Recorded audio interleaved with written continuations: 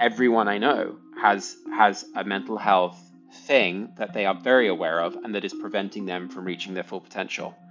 Maybe that's maybe that's what it is to be human, but I also think people are well aware that our society is broken, the way we work and function is broken, our medical systems are broken. They're not looking at the whole body. They're not even considering the spiritual side, which impacts so much of our health.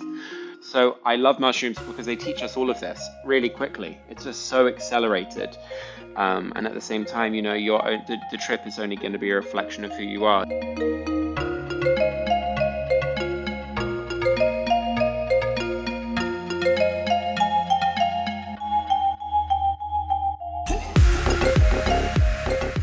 You're listening to Conversations for the Mystically Curious, a podcast brought to you by Kismet Berlin. On our show, we will interview creators, makers, and just generally inspiring people working in the realms of esoteric spirituality, science, and the arts.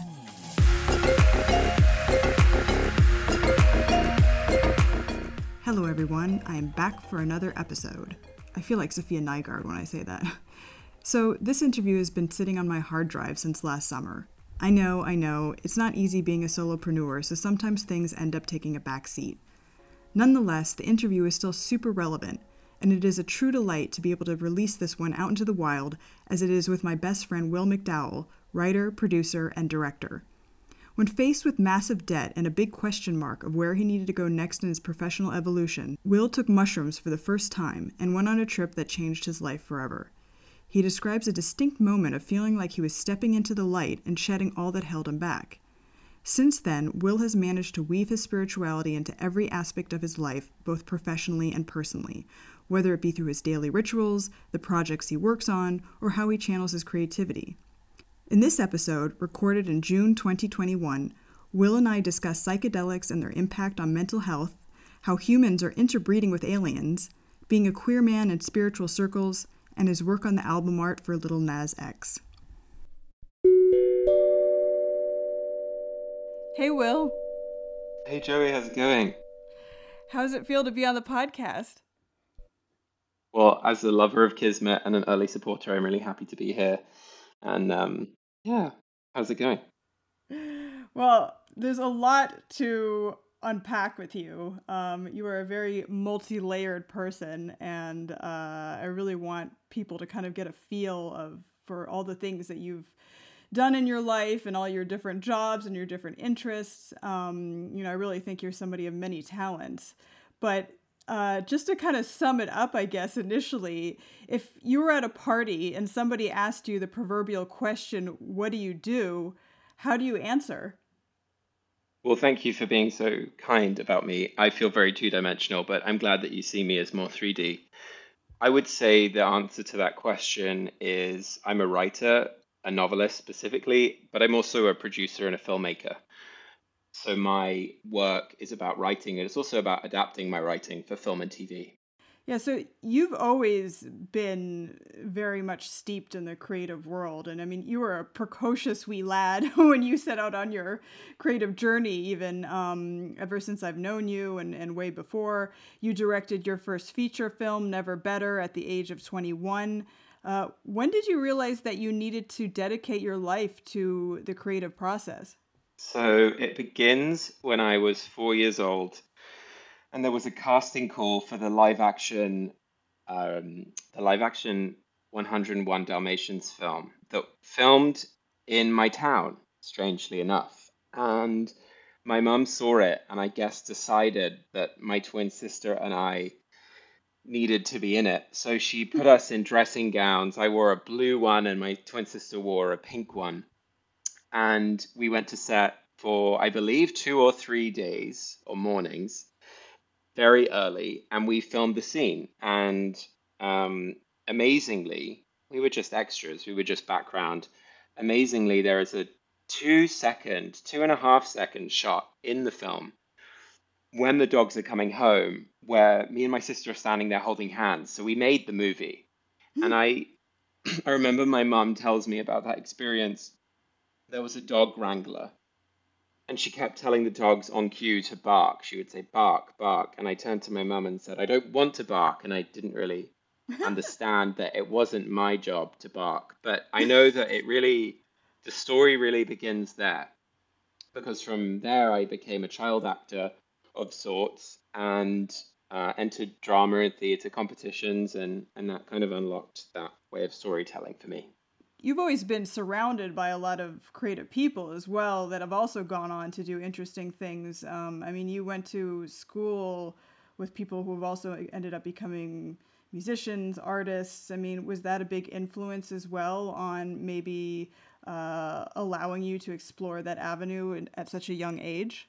Yeah, I mean, I had the most privileged education when it comes to access to the arts, and it wasn't always particularly free or open. The way we were taught how to, you know, play with paint or draw or move or act, there's definitely a rigidity to my education that I've had to really unlearn.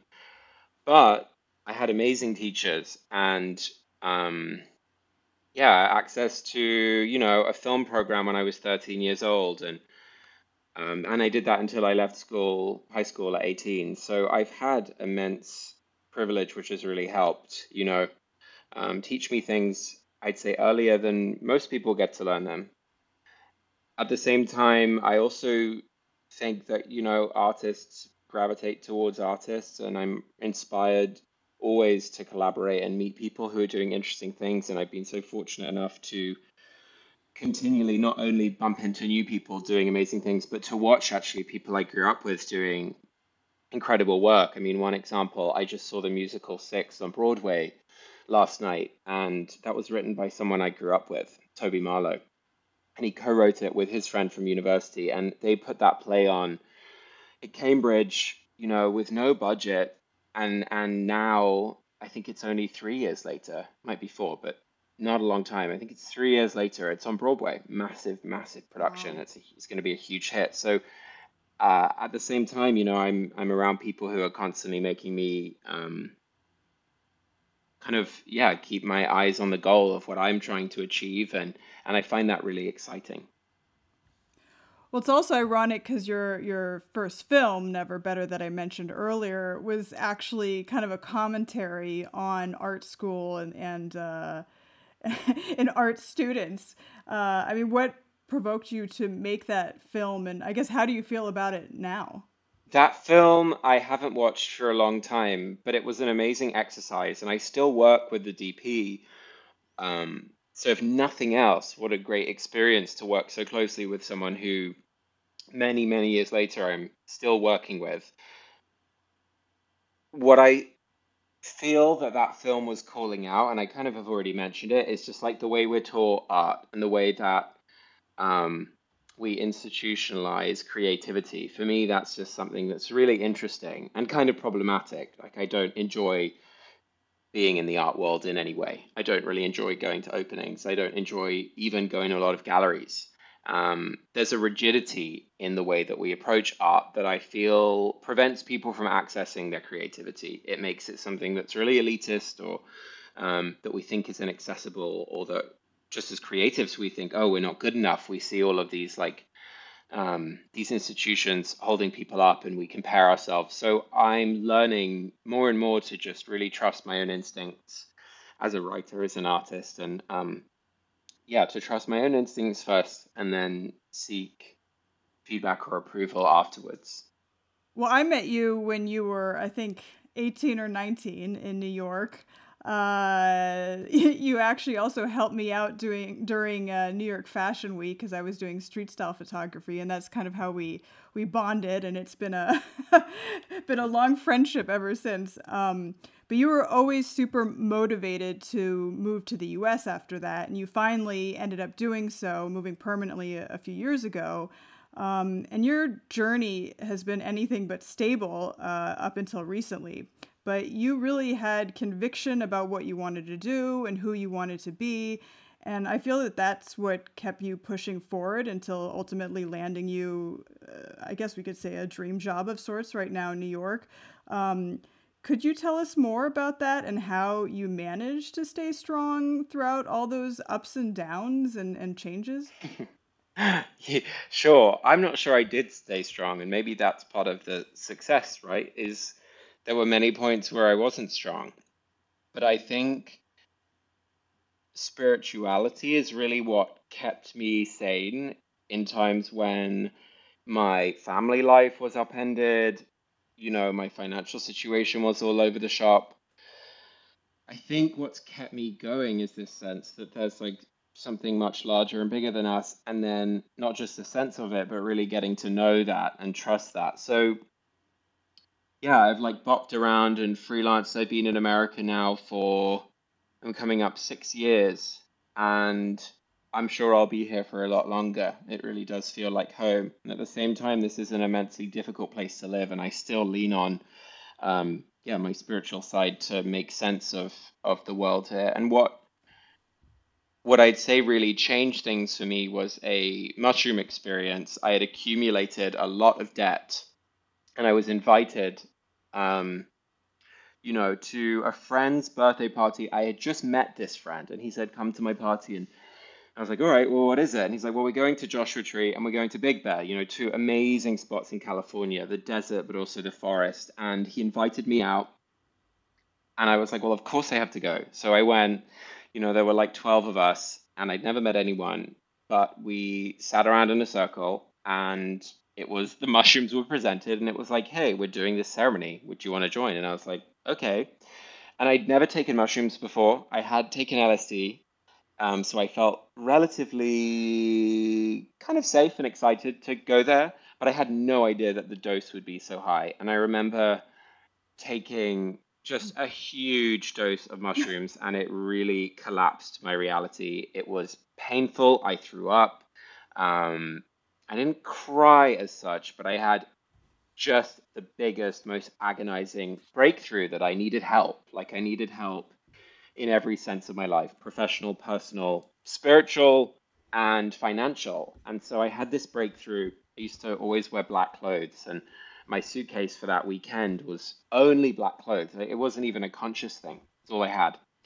And I remember taking off these clothes and saying to my friend Milo, Milo, can I wear those? Pointing to this like pile of his clothes on the floor, and he used to wear a lot of white. And he was like, yeah, please. And he like helped dress me. And it was an amazing moment. And I think since then, my spirituality has been something that like is really front and center in how I operate. And a lot of people I know don't even know that, but it's front and center in my world, in my head, in my mind, in my body, my heart. It's not something that I try and over evangelize, but it's something that keeps me really Mm. sane when things go wrong. Why? I mean, now looking back, and actually, you still dress in white pretty much the whole time, right? hmm Um, what do you think draws you to that? What do you think that represents for you? Yeah, I mean, I think stepping into the light is sounds cliche, but it's really the thing. It was in like stepping into my own light, the realization that just because I'd racked up credit cards in my like freelance hustle, that it didn't make me a bad person. It wasn't a reflection of who I was, and that I needed to remind myself actually of who I was and the good person I am. And that's hard to do. I think as a growing up as a gay kid, it's not necessarily in my DNA or in my hard wiring to think of myself as a good person. And so I have to, Mm. and enjoy wearing white as just a reminder of that. And then at the same time, there's an accountability. Like, when you're standing in line or something's taking ages and you want to scream at someone, like wearing the white is a good reminder to just like not do that. Like, don't lose your shit and don't get lost in the human game too much. So I mean, I still had a meltdown at UPS the other day when their printer was broken, but Yeah, that's and normal though.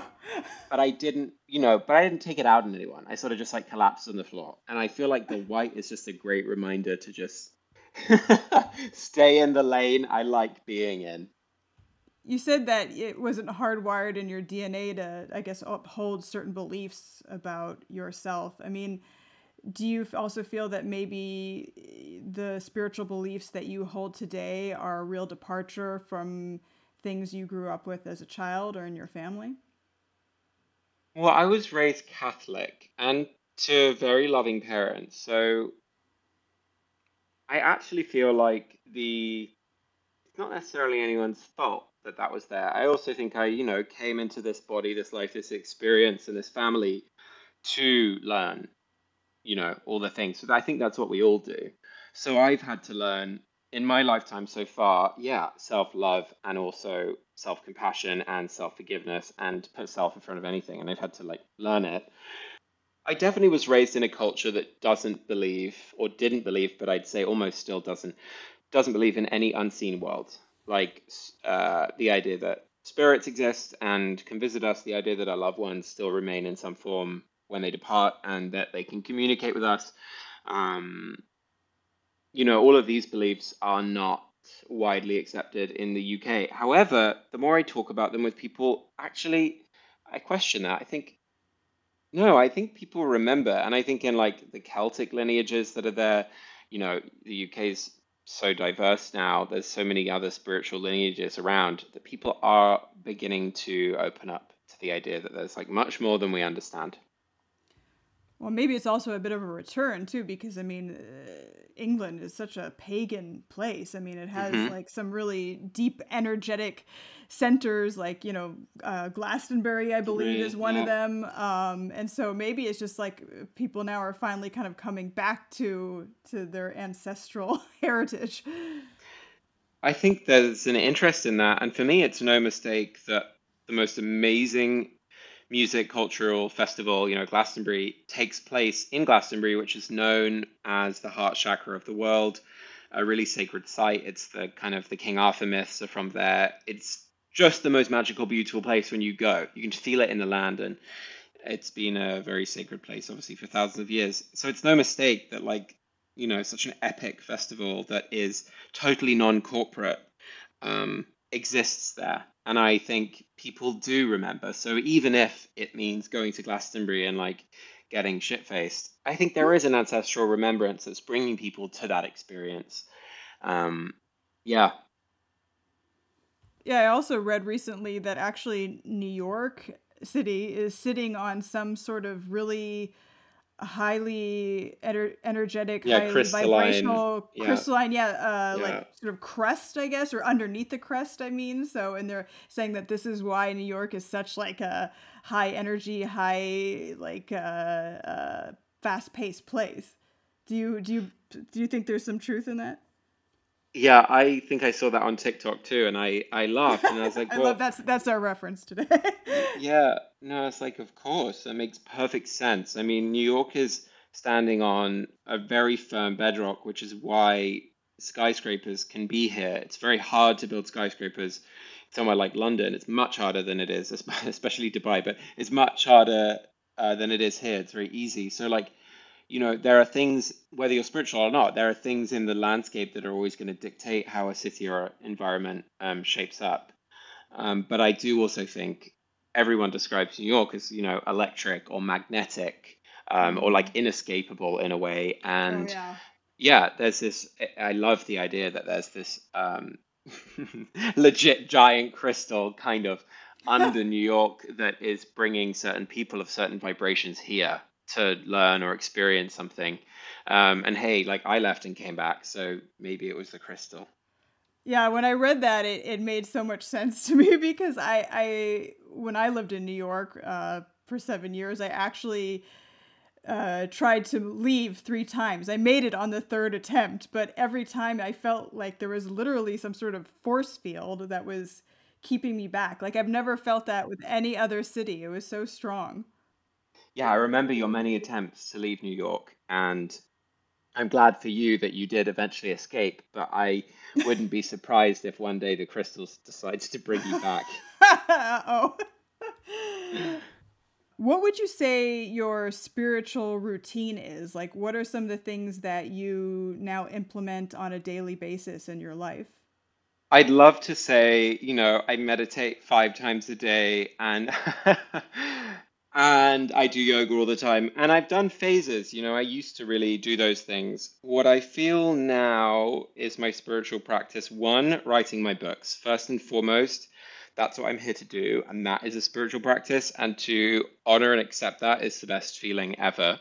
But I also do things that are really simple. Like I have an ancestral altar and I make water offerings and daily and I I just felt like I got a whisper there of like, oh, well, you forgot yesterday. But I usually do a daily water offering, and I do various like food offerings to that side of the altar, and then I have a regular altar which I sometimes talk to. I talk to my ancestors and I ask them for things. I also thank them when things go well. So I just try and keep those things going. I say thank you to whoever's listening, myself, God, the universe, whatever, before I go to bed. That really helps. I ask for parking spots and they always show up. And when they show up, I say thank you. I love that. So, yeah, those are my That's such a New practices. So, York problem. sure, Or yeah, a New York solution, I guess, in your case. definitely. So my practices are quite grounded and not as like aspirational as some. But hey, in the small things, like I really engage with my houseplants. I water them and I care for them, and like those things to me feel like practices. Even walking my dog in the morning, trying to put my phone away, that feels like a spiritual practice in itself. And I know that's something that's come up on your podcast before. I mean, that's very much also like mindfulness, essentially, what you're describing. I mean, concentrating on daily tasks and putting more intention and appreciation and gratitude into them. I feel like the least mindful person who's ever existed because I'm always juggling a million projects and I'm texting 10 different people about stuff while walking the dog and trying not to work. So I have a lot of work to do in that region. You talked about how mushrooms have been a big turning point, I guess, for you, or a big influence on essentially, I guess, how you see the world and your, how you live your life and your mental health. There's a lot more information going around these days about microdosing and the use of mushrooms for mental health. There's more and more studies being done. What are your thoughts on this? Because I mean, I think it seems like this could be a really big sea change when it comes to people's mental health. Everyone I know has a mental health thing that they are very aware of and that is preventing them from reaching their full potential. Maybe that's that maybe that's what it is to be human, but I also think people are well aware that our society is broken, the way we work and function is broken, our medical systems are broken. They're not looking at the whole body. They're not even considering the spiritual side, which impacts so much of our health. They're not thinking about the way we think and how the way we think impacts our health. So I love mushrooms because they teach us all of this really quickly. It's just so accelerated. And at the same time, the trip is only going to be a reflection of who you are. And I feel like, it's just a wonderful, kind medicine. And I want to say, like, oh, only take it if you feel like, you're mentally prepared. And at the same time, we live in a culture that promotes, alcohol sale and getting really drunk being totally fine. So I'm not going to put any warning on mushrooms. It's up to the individual to decide whether they're going to be beneficial or not. And for me, they've been amazing, and I will take many more in my life. I read a really fascinating essay not that long ago by Aldous Huxley, and I think it was written in the late 50s or early 60s. And he took peyote, which is another Mm, natural hallucinogenic that's often used in shamanic rituals. And he was under surveillance, but basically the essay is him retranscribing his experience. Like, I think they were recording him. They had like an audio recording, so he could actually transcribe even like things he said and the observations he made. And hmm I mean, it was such a progressive text because he was basically saying, like, he's like, I think this is the key to, human beings' well being. And he's like, yeah, I don't understand why we can sell alcohol and cigarettes, which have been proven to be just so detrimental to humans, when Yeah, clearly things like, peyote or mushrooms are actually natural. They've been around for thousands of years and can really benefit humans. And it was just such an eye opener to read this text, from so long ago, and that, has been suppressed for so long. And yeah, finally, we're yeah. coming around to this again. I think what I always say to people is, sure, you can take them with friends at a party or at the beach, but what I really have benefited from myself is putting, the air conditioner or the heater on perfectly, putting my music on for 4, 5 hours so that I don't need to touch it. There's loads of great playlists on Spotify. lying down on a yoga mat with a blanket, or starting in the bath. Actually, that is great too. Water is a really kind of helpful thing for like bringing emotions up and Mm, accessing the subconscious. So, yeah. and then I usually move from the bath to my yoga mat. I dry off, if anyone was wondering, and then like sometimes I roll around and move my body, and sometimes I'll just like feel the thing coming up, and if there's a nervousness or a tension, I'll just like face it and look at it. And if I trip with somebody else, we try not to talk. We do a debrief at the end, which is like a good 4 hours later. Mm, And sometimes I go on a walk, but usually I'll stay inside, and that feels, like I'm doing the internal work and doing it in an environment that's safe.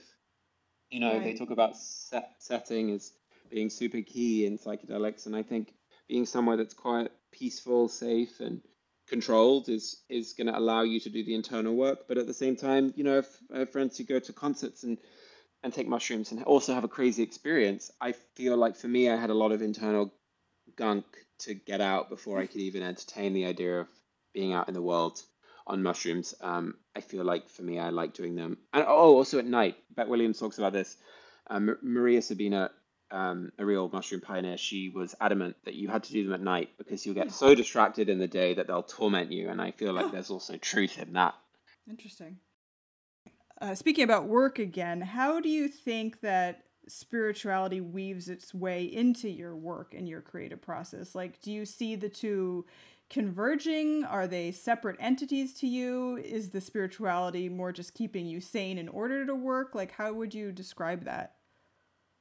As a writer, I channel write, so I don't really know where my stories are going. I usually get a great sense of the emotion behind them, the energetic footprint, as I call it, um, or I get a sense of the characters and their world and maybe where the thing ends. But I often don't know what happens, you know, beyond the first page and after the last. So I find that when I write, I sit down and I just allow the book to like work through me, which means I just type. And it usually always takes me in some crazy direction and I don't really understand why. And I've learned now to just trust it and to allow the story to write itself. So I'd say that for me is, yeah, the work and the spirituality comes together in that sense.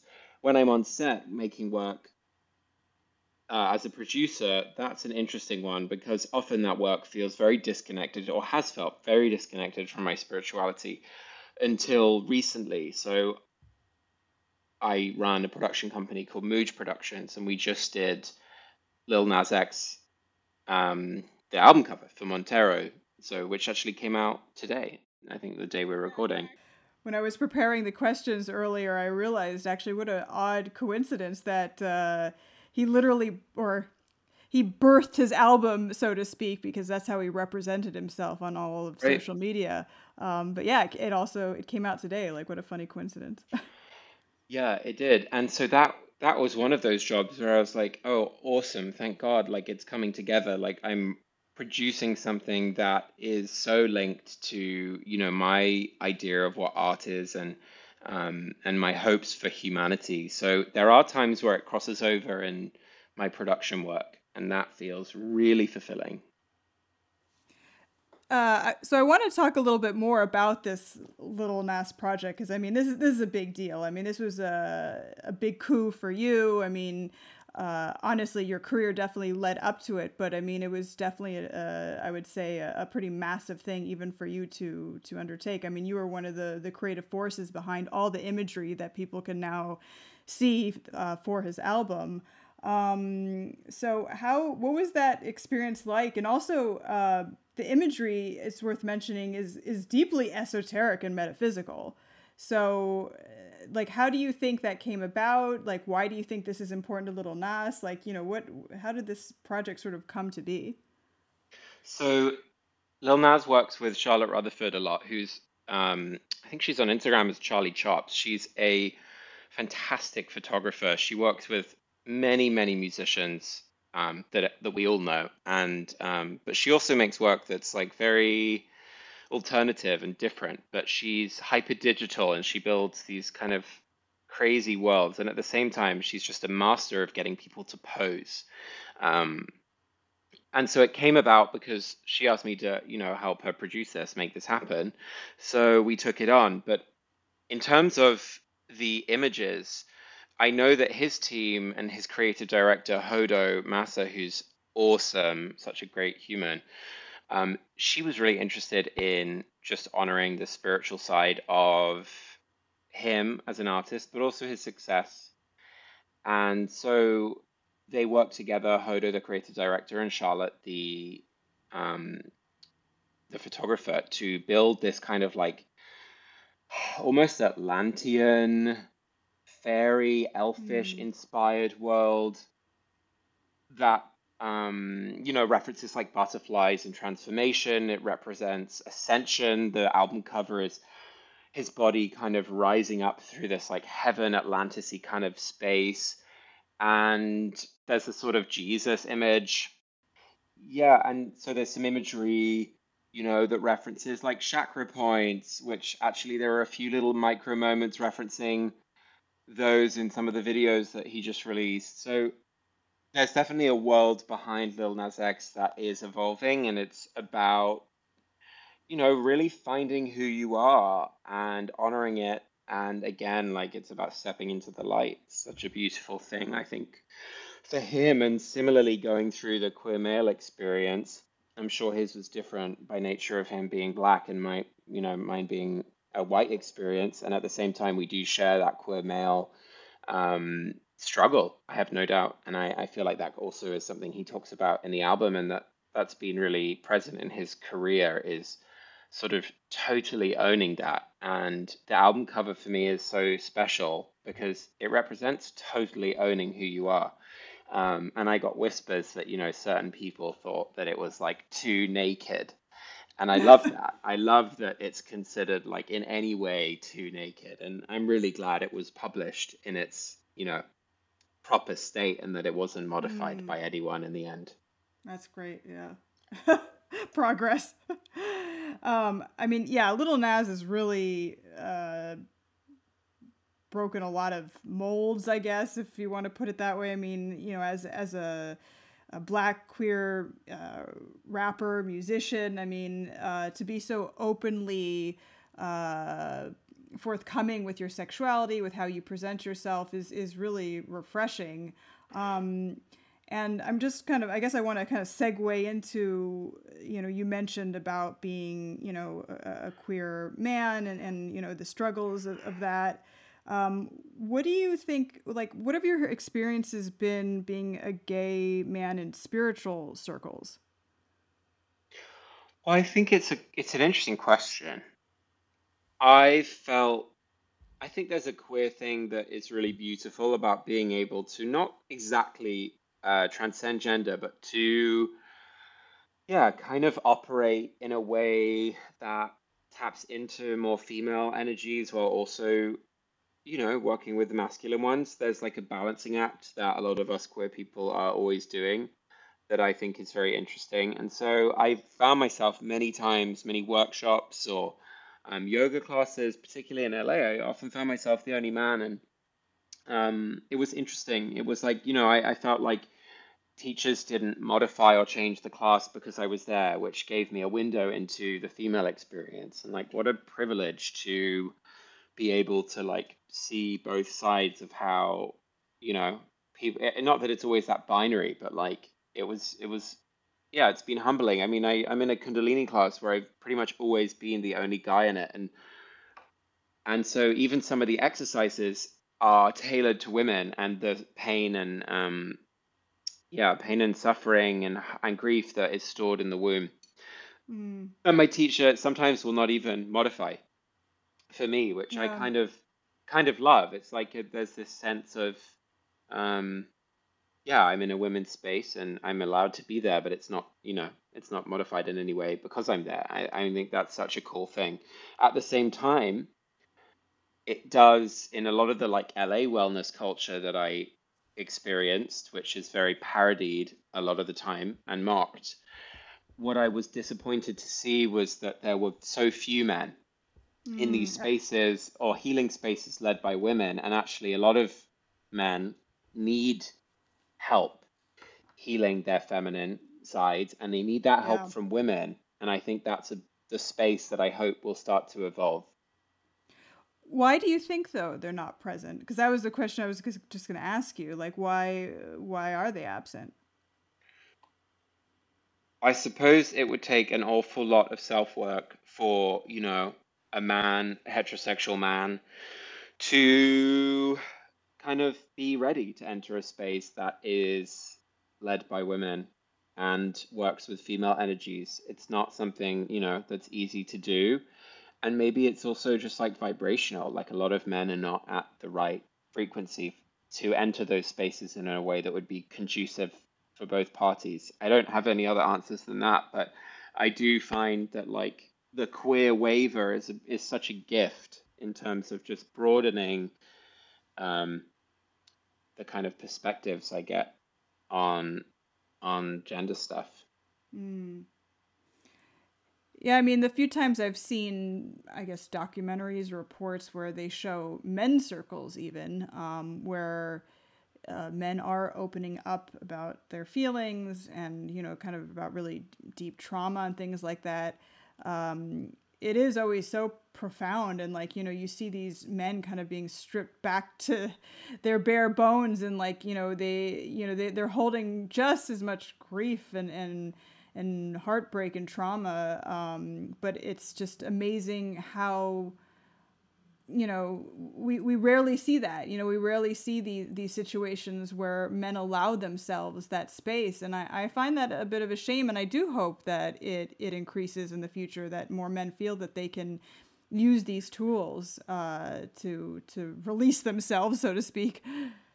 Yeah, I know the Rama Institute in New York has a men's league, which is like led by men and really is encouraging men to be open and vulnerable and like work on all sorts of stuff and honor ancestral things and societal things without like, shaming.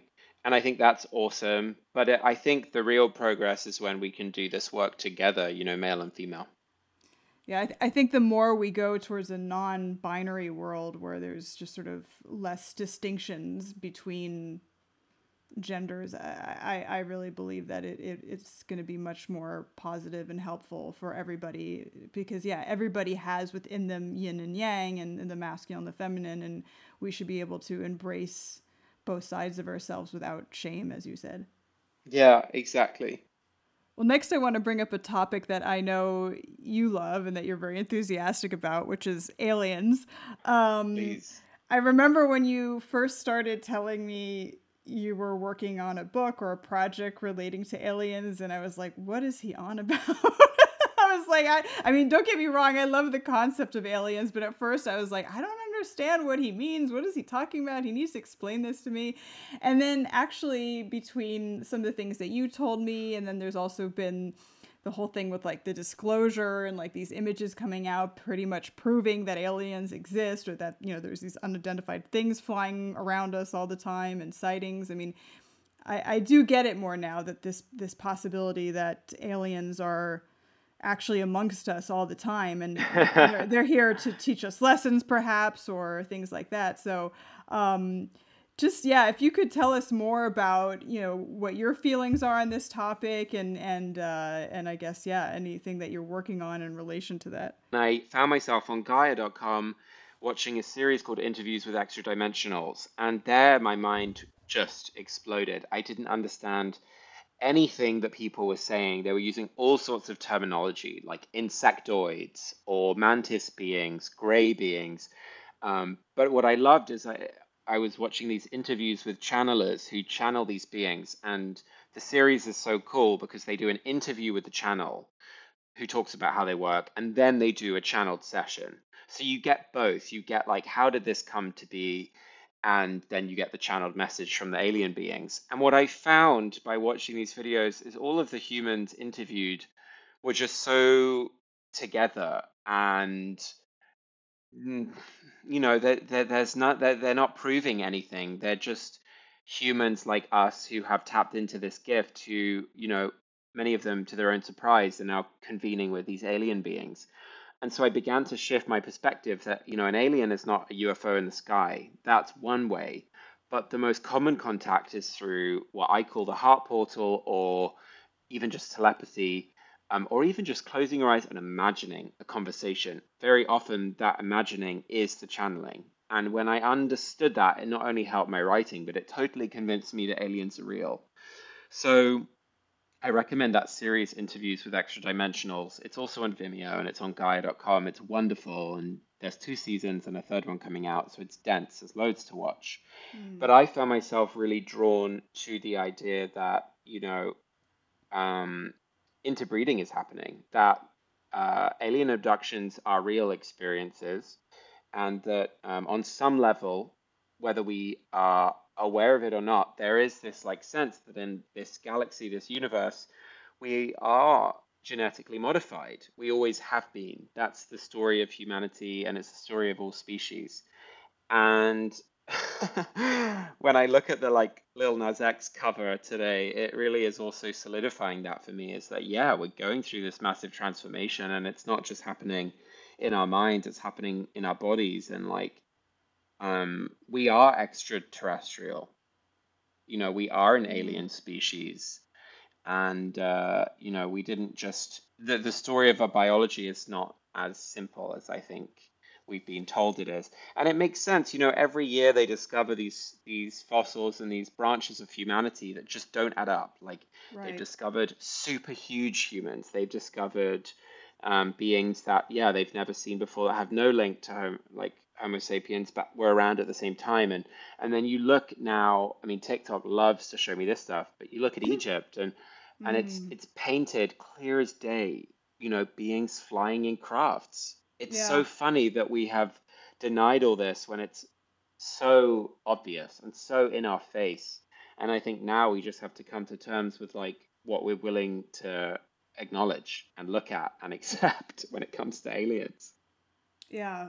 Well, it's interesting you said, to sort of reframe it and say like we are extraterrestrials. I mean, I think that if a lot of humans actually thought of themselves that way, it's more humbling. It sort of takes us out of the center of the universe, which I think a lot of human beings think we are, which is obviously not true at all. So, and yeah, I mean, it just seems more feasible to me, that we are surrounded by all sorts of other presences, from perhaps different parallel universes, from perhaps from the past or Mm-hmm. the future, from wormholes. I mean, again, I always like to go back to quantum physics. I mean, if people need science to back things up, just look at quantum physics, because all these ideas behind wormholes and black holes and things like that, I mean, pretty much back up the possibility that, somebody from light years away could be, in fact, visiting us now.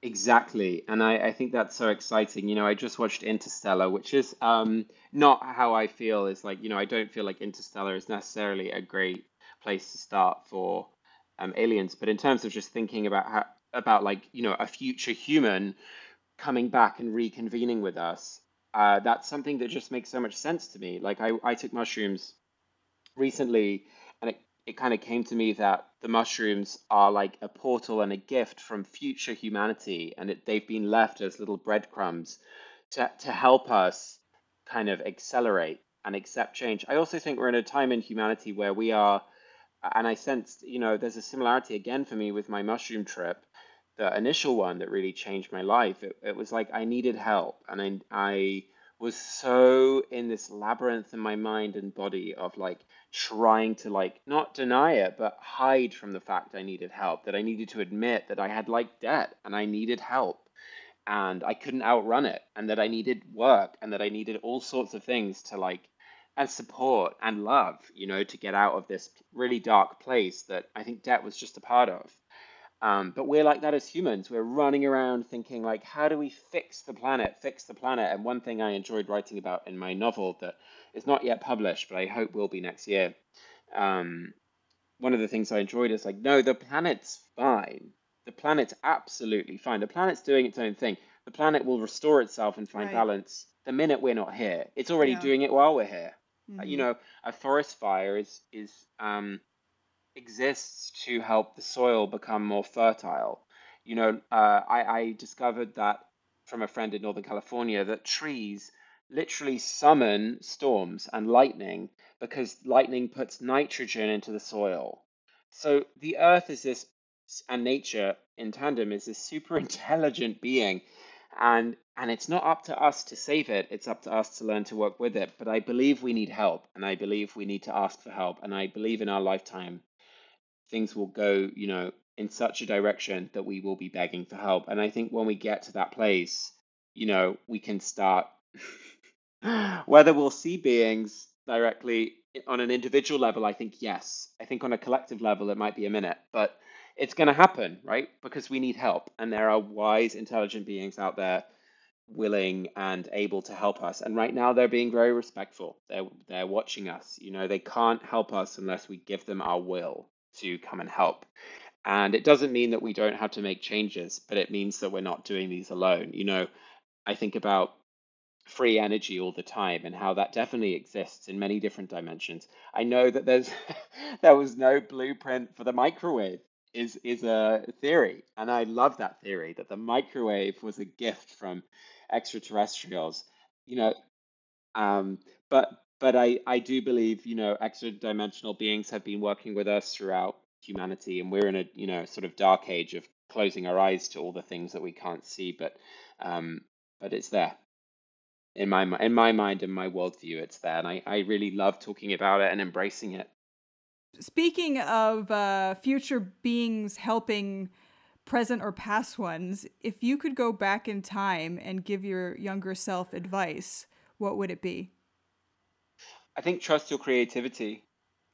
I was I mentioned kind of, being brought up in this way that was like quite rigid. So even though we did lots of art, it was all about like, achievement or career, and I wish I'd had more creative freedom and have trusted my creativity, have pursued it, have gone to film school, which I didn't do. I wish I'd done that.